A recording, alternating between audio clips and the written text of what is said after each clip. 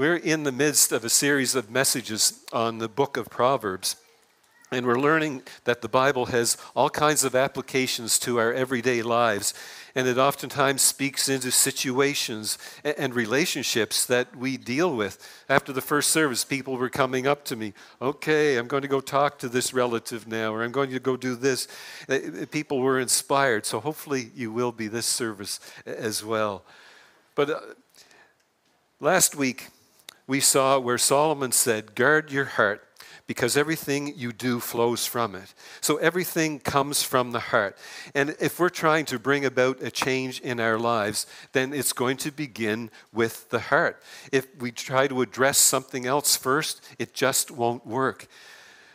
I have developed a little bit of skill at renovations, and I've been doing actually most of our house I've now renovated, but electrical is not my thing. I was doing okay at it first. I was changing outlets and putting in those nice white square Decora outlets, and I turned off the power on the main level of our house. We live in a 4-level split-level house, and I had everything changed, and then I came to this light switch at the bottom of the stairs, a light that you could turn on and off from the top level and from this level. So I wasn't smart enough to think that, these wires might just actually be live. And it's a weird feeling you get when you touch a live wire with a screwdriver. But I put in some baseboard heaters. Everything worked well in my home, but I did a couple of them for my daughter and son-in-law, and eventually the heaters didn't work. A wire came off, and she had to get an electrician. So when I promised my wife that I would renovate her sewing room when she turned 65, I was into a big job. So I decided I'm going to hire an electrician. And this young guy came, he put in half a dozen spotlights, he put in some outlets for her that were above the desk counter where she was working, and everything was going great. He had turned off the breaker to make sure that he didn't get in trouble when he was working. But then he went in and flipped on a breaker and nothing happened. So he was checking the bulbs, he was looking at his wiring, he said everything is looking good. But then I noticed on the panel that he had actually flipped a breaker that was vacant, and it was right beside the one he had turned off. So I could have told him that, but I said, let me see if I can find the problem. So I go over and I flip the breaker and the lights come on, and I looked like a genius. But this guy, he had all the expertise, he had all the knowledge, he was putting in a lot of effort to try and find why those new lights weren't working. But it didn't really matter until we flipped the switch or flipped the right breaker. And as we study through the book of Proverbs today, we'll discover that the switch, it has to be flipped, and the switch is our heart. And we'll try all kinds of things. We'll rewire. We'll attempt behavior modification. We'll buy self-help books. We'll even watch talk shows on TV. It couldn't be anything worse than some of those. But we do all these things to try and address the issue. But until that flip switch it takes place, then until we address things from the inside out, until we're honest about the condition of our hearts, then it just doesn't work. So as we've studied through Proverbs, we discovered that the switch yet to be flipped is our heart. And it's especially true in regards to what we're talking about today, because we're going to be talking about the words that we speak. And 7 times Solomon makes a direct connection between our mouth and our hearts, that what we say reflects what's in our heart. And Jesus taught about this as well. And there are a couple of passages in the book of Matthew I want to look at. In chapter 15, Jesus said, "But what comes out of the mouth comes from the heart." And then in chapter 12, verse 34, "The mouth speaks the things that are in the heart." Now, most of us have had the experience where we said something in anger, and as soon as we said it, why did I say that? We regretted it. We didn't really mean to. It just came out, and we wonder why. And Jesus says, That's because it was really in your heart. That was the problem. And so we try to filter what's in our heart. But when we're angry, when we're upset, when we're frustrated, when we've had it with someone, suddenly the filter breaks down and the words come out and the heart is reflected. We have all kinds of words that we use today.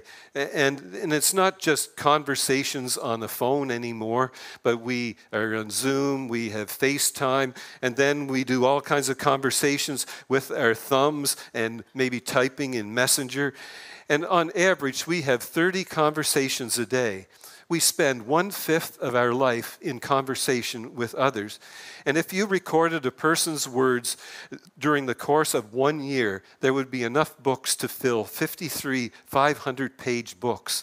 So if someone was to go over to the bookshelf of your words and take one of those books down, what would they read about what you spoke last week? What would it say about you? How would your words reflect your heart? Because what's in your heart comes out of your mouth. Proverbs 18:21 is probably the best verse that captures the overall wisdom of Proverbs. And he sums it up for us in one sentence. The tongue has the power of life and death. And most of us have experienced both. And if I asked you about words that have brought life, my guess is you could think of these. You could think of a statement or two that was said to you at just the right time, maybe when you were a child, and these words really brought life to you in one way or another. They really ended up directing your life and shaping how you saw yourself. I sent an email out to our church community this week asking for help. And I asked 2 questions. And the first one was, what are some words that have brought life to you over the years? And I got an amazing response, so I couldn't use everybody's answer. But here are some of them. And if you're in the room, I'll try not to look at you when I'm giving your answer to give that away. So here are a number of the different things that were shared. God is with you and with me. Someone else was told, you are like a rare diamond. Your brightness glistens and shines. And then someone who was going through a struggle was told, you are smarter and stronger, and most of all, you are loved. And then one guy said he was told to be true to himself and embrace his unique qualities. Your authenticity is your strength. You are loved was another one. I love talking to you. It always turns out so well. This was a work situation where someone had that said to them. And then someone else in a grieving situation heard, know that I am grieving with you. And then another person said, there's always a way out. Thank you for contributing to my life. You are worth it. We are always here, never leaving you. We love you. Best hugs ever. That was someone that was told that by their family. And then one young woman was told by her parents, I'm proud of you. I love you. And I'm so thankful for you. And the list goes on. And I pray that we've experienced some of that in our lives. That at the right time, the right person came along and said the right things. Words can do that. But words also have the power of death. And in some ways, it's easier for us to recall those words that have been spoken to us. We're now in Proverbs 12, verse 18. The words of the reckless pierce like swords, but the tongue of the wise brings healing. So when the same group of guys gets together over and over again, eventually you get to the point of comparing scars. And one guy says, well, here's the scar on my knee from the surgery I had. And then someone else goes, well, here's my scar from the wipeout that I had on my scooter. And then some of my cousins, they've got good scars because one of them got in a homemade go-kart at the top of a really steep paved road, which had a steep turn at the bottom, and there's no way a go-kart is making it around that corner. And then another cousin was with me. We were up in the field at our farm. Some relatives arrived. We were excited to go see them. I was smart enough to slow down, crawl under the fence, the barbed wire fence, but he decides I'm going to do like I'm sliding into second, and it won't slow me down any. Barbed wire cut him he has 3 scars there to this day on his temple. And then I've got scars from surgery. I've got scars from hockey. I could show you all kinds of scars. But those scars actually fade a little bit over time. And they don't look as impressive as they once did, but they're still there. And I think that for many of us, this is what we do. We kind of carry these scars from the swords that have stabbed us, words that were spoken to us. And yes, they've gone away some. The pain has stopped considerably. But that scar, it's still there. So I asked our church community to help me with this one as well. What are some words of death that wounded you in some way and you still easily recall them? And here was one guy, he said, his wife said, "I'm leaving you. We are disappointed in you. It's your fault. Why can your sister do that and you can't?" And then one person said, "It was actually the times of silence. I needed words from family and didn't get anything. And that's what really hurt me." And then one man was trying to make a decision about life direction, career direction. He spoke to a friend, and the friend said, "You're the one that was called by God, not me." And then one man was told, "You will not be able to go to any university or college with your grades. You're working so hard that you should know that your appraisal will not be impacted by your hard work." And then someone was told, "You do not qualify." And a teenager said that I was told by a relative that I was good for nothing, a mooch. And the list goes on. And most of us have experienced those wounds, those words that have the power of death. So I want us to concentrate on what Solomon says here and look at his wisdom when it comes to these words that are actually toxic. Because over time, they just kind of tear down and they destroy. Toxins are abrasive and corrosive, and they just gradually wear away at the surface of something and tear it down. And without even realizing it, our talk can become toxic. Why? Because of the way someone is using their words, and it brings death. So we'll look at that, and we'll also find some ways that we can bring life with our words. So one category in Proverbs would be gossip and slander. And they tend to kind of link those two together because they both have such a negative effect. And we think of gossip as just talking behind someone's back. And for those of you new to our culture, that means just talking about somebody when they're not present. And it's saying things that aren't true. But gossip is actually broader than that. It's saying something behind someone's back that if they knew you said it, it would hurt them. And it does nothing to solve a problem. It does nothing to uplift or encourage. It's just hurtful talk. Now, the Bible says in Proverbs 16, "A perverse person stirs up conflict, and a gossip separates close friends." So when you gossip, it causes dissension. It separates relationships.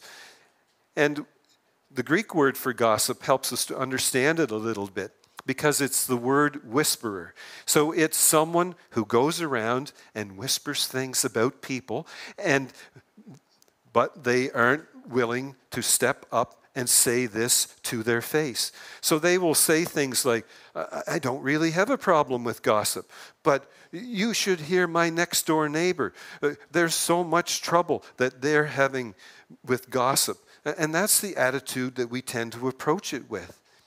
So I want to share some ways that we justify gossip by calling it something else. And one category of gossipers would be the "I have a prayer request" gossipers. They'll be in the church sometimes, and they'll tell you something about someone else, but they'll kind of cloak it in spiritual language of a prayer request. I walked by Bill and Joan's house, and boy, were they ever yelling at one another. They've got major marital problems. We need to pray for them.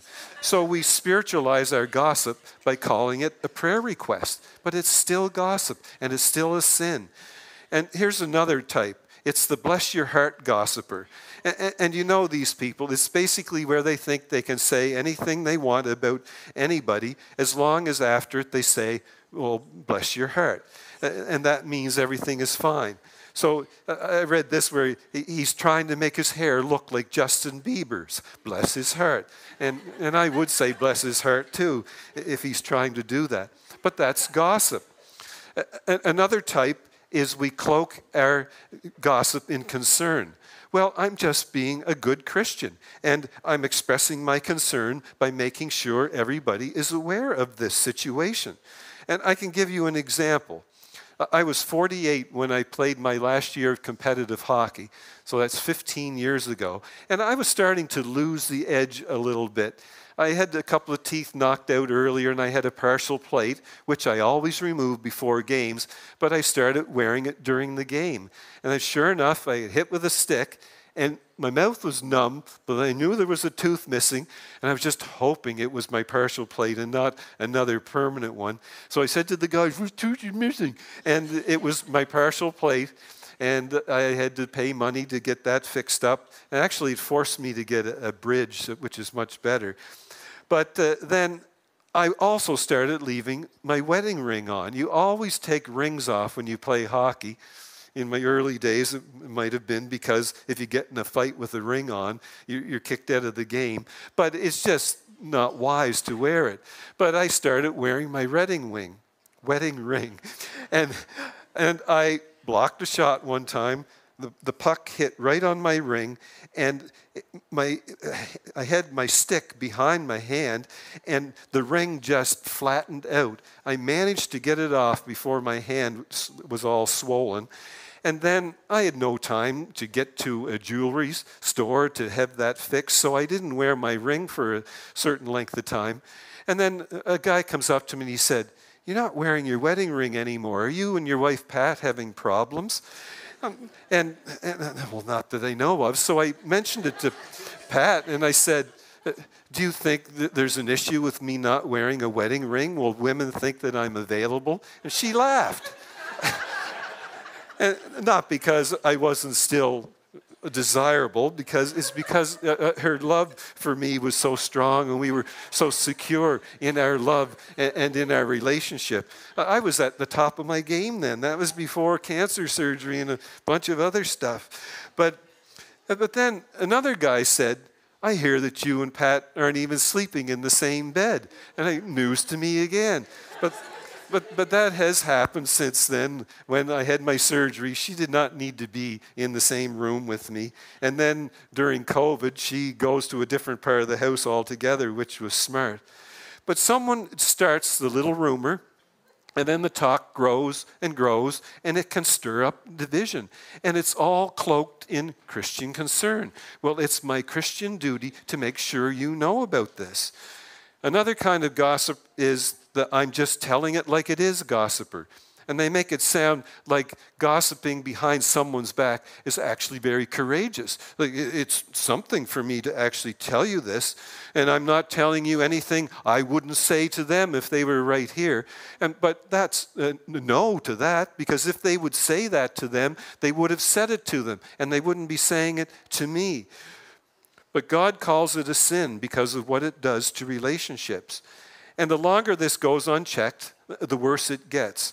So Proverbs 26 says, "Without wood, a fire will go out, and without gossip, quarreling will stop." So it's amazing how quickly a fire stops when there's nothing there to burn. And it's the same thing in regards to a person who's gossiping. Just say, "Let's go and talk to him or to her, and let's see if what people are saying is true or not." So when there's gossip and lots of whispering, it stirs up and it causes division. Now, in the book of Proverbs, gossip is referred to as a sin, but it's not just in reference to what we say, but it's also in reference to what we're listening to. So gossip isn't something we just say with our mouths, but we gossip when we listen to someone else gossiping. Listen to Proverbs 17. "Wrongdoers perk up when listening to gossip, and liars lean in close to hear talk of mischief." So we have a responsibility not just to avoid speaking it, but to avoid listening to it. And then there's another category in Proverbs that would be called criticism and complaining. And that's just toxic. And if you know someone like this, you know that they're just like a sponge, and their negativity just kind of draws the life out of the people that share life with them. You talk to them, and they see the negative. You ask them about their job, and they complain about the boss. They complain about their coworkers and the commute. Ask them about their family, and they complain about their spouse, complain about their child. They'll complain about school, about gas prices. And if you talk to them about church, they complain about the sermon. Imagine that. And the worship. It's always negative. And it's just the way some people tend to see the world. And when you're around someone like that, their words are just like words of death. And listen to how Proverbs explains living with someone like that. Now, those of you that know the book of Proverbs realize that this verse had to come up at some point. A nagging wife. Now, I'm really going to say, a spouse who's negative, critical about everything, is like water going drip, drip, drip on a rainy day. How can you keep her quiet? Have you ever tried to stop the wind or ever tried to hold a handful of oil? So someone who is negative and critical about everything, it's just as if you have a leak in your roof and there's that drip, drip, drip. We had to replace the shingles on our building in 1993, and we had this side all finished, and we were looking forward to the other side, and this horrible day of rain came, and the water was coming in, and we had drip, drip, drip everywhere on this side of the building. But that's what Solomon tells us, that it's like when someone gossips. It's as if there's that drip, drip, drip, that constant negativity. It wears you out. It's the words of death.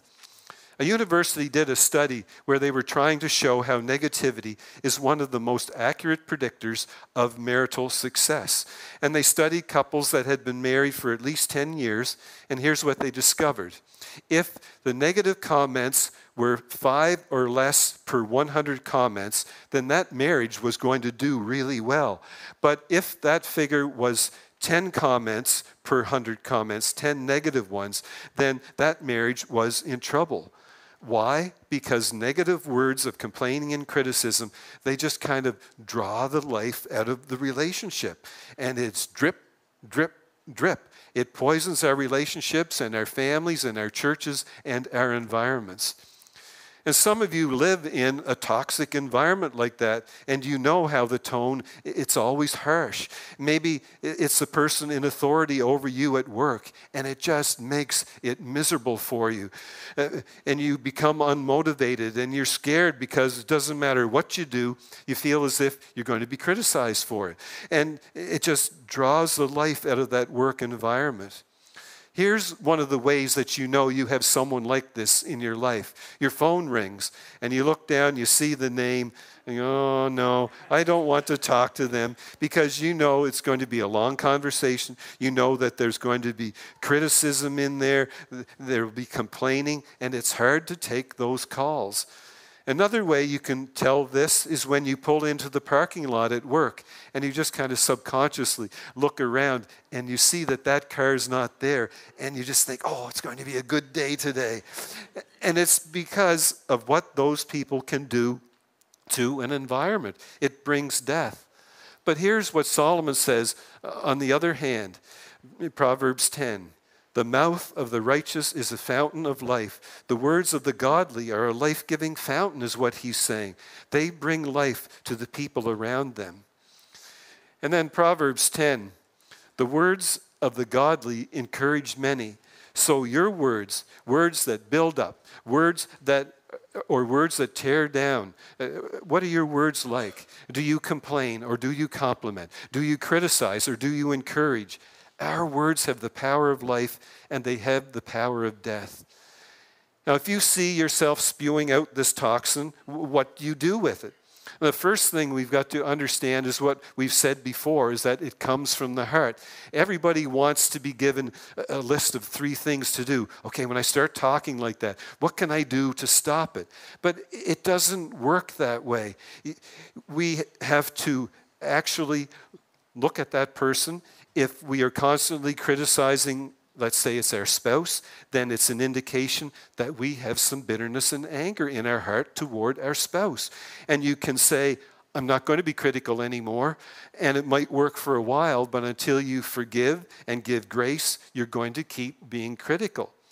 Maybe you were the one criticized growing up, and you don't have an encouraged heart, and you need to forgive your mom or your dad, and because until you do that, until you start hearing the true words of what God has to say about you, until your heart is encouraged, you are going to have a hard time encouraging others. And then maybe you're one of the complainers. You didn't mean to, but it happens. But where does that come from? It comes from the heart. And you can try and stop complaining, but until you get down on your knees and you thank God for his blessing in your life, for his grace, for his mercy, for his salvation, for his forgiveness, until your heart is filled with gratitude, you're not going to be able to stop complaining. Now, maybe you're a person that gossips, and you don't mean to. Maybe you don't even realize that you're doing it and someone else points it out. For me, I get this flush feeling when I've said something and I realize I should not have said that. I just feel hot all over. So where does this gossiping come from? It comes from the heart. So until we start celebrating with others, until we start praying God's blessing upon their lives, chances are we're going to keep struggling with gossip. If you think through Proverbs and read, there are a number of things that can make a big difference, just a few little things. The first one is think before you speak, because we're told that as kids, and it's good wisdom that we see all the way through Proverbs. In 29, do you see people who speak too quickly? There is more hope for a foolish person than for them. And then in Proverbs 10, if you talk a lot, you are sure to sin. If you are wise, you will keep quiet. Now, I could even change that to pray before you speak. So before you say something, just have a moment with God. Ask for his wisdom, ask for his tone and his words, and ask him to guard your lips. Another piece of wisdom from Proverbs, it's one of my favorite Proverbs on the tongue, and it's chapter 25, verse 11. A word fitly spoken is like apples of gold in settings of silver. What could be more special than that? And I like the way the paraphrase is done in the Message. The right word at the right time is like a custom-made piece of jewelry. So it's amazing the difference that our words make when we say the right thing at the right time. One of the responses to my question about what brought life to you was a man who said, I had just turned myself in for a crime that I had committed, and my dad, he hugged me, and he cried on my shoulder, and he called me his son, and said that he was proud of me for turning myself in. And please understand the power of that. That was a crucial point in that man's life. But the right words came from the right person at the right moment, and that was the power of life. So I'm just going to ask you, you probably don't have a piece of paper, so just take out your phone. And I want you to remind yourself to do something. That when you go home, I want you to take a piece of paper and mark a line down the middle of it.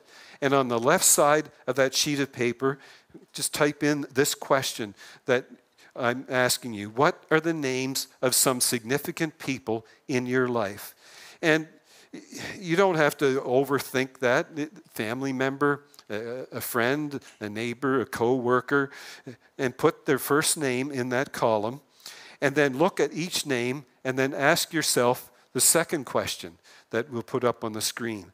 What are some life-giving words that they need to hear from me right now? Because when you say it, that will make the difference. They need to hear it right now because it's the right words at the right time from the right person, and it brings life. So when you say, I'm proud of you, when you say, you're beautiful, when you say, I'm sorry, when you say, you're doing an awesome job, when you say, I'm praying for you, when you say, you can get through this, those are words of life. So please just close your eyes for a moment, and I want to talk us through a couple of things as we finish up. See, one of the challenges when it comes to the words we speak is that we don't consider what we say or how we say it as sin. And the tongue has a way of justifying itself. People who are critical will say, well, that's just the way I'm wired. I can't do anything differently. People who are negative will say, that's my personality type. People who are argumentative will say, well, you need to understand the stress I'm under. Their harsh tone or their angry words are justified because in their mind, their spouse, their child, their employee, their neighbor, their co-worker had it coming. Someone else's sin or someone else's behavior makes their sin acceptable. So we want to confess our sin. Understand that Jesus died for your harsh tone. He died for your constant complaining. He died for your gossip and your name calling. It is a sin, and we need to repent of it. We need to be sorrowful for the damage that we've done with our words. So would you just confess that sin to God and ask him to heal the damage that your words have caused? And now think of a few people that you need to go to say some words like, I am sorry, and I was wrong for what I said. Please forgive me. And you may think that they've forgotten, but they haven't forgotten. And some of you have the power today to change someone's life by speaking some healing words into their heart. Who are those people in your life? And I want to finish up with some words. Just listen with your eyes closed again. Listen to these words. If you have put your trust in Jesus Christ, these are the words of life that God wants you to hear. You are not condemned. You are forgiven. You are brand new. You are holy and without blame. You have been delivered from the power of darkness. God says, I love you with an everlasting love, and I have a plan for your life. You have been set free. You can do this, and God will give you the strength. You are the light of the world. You are an overcomer. You are the apple of my eye. You are my child.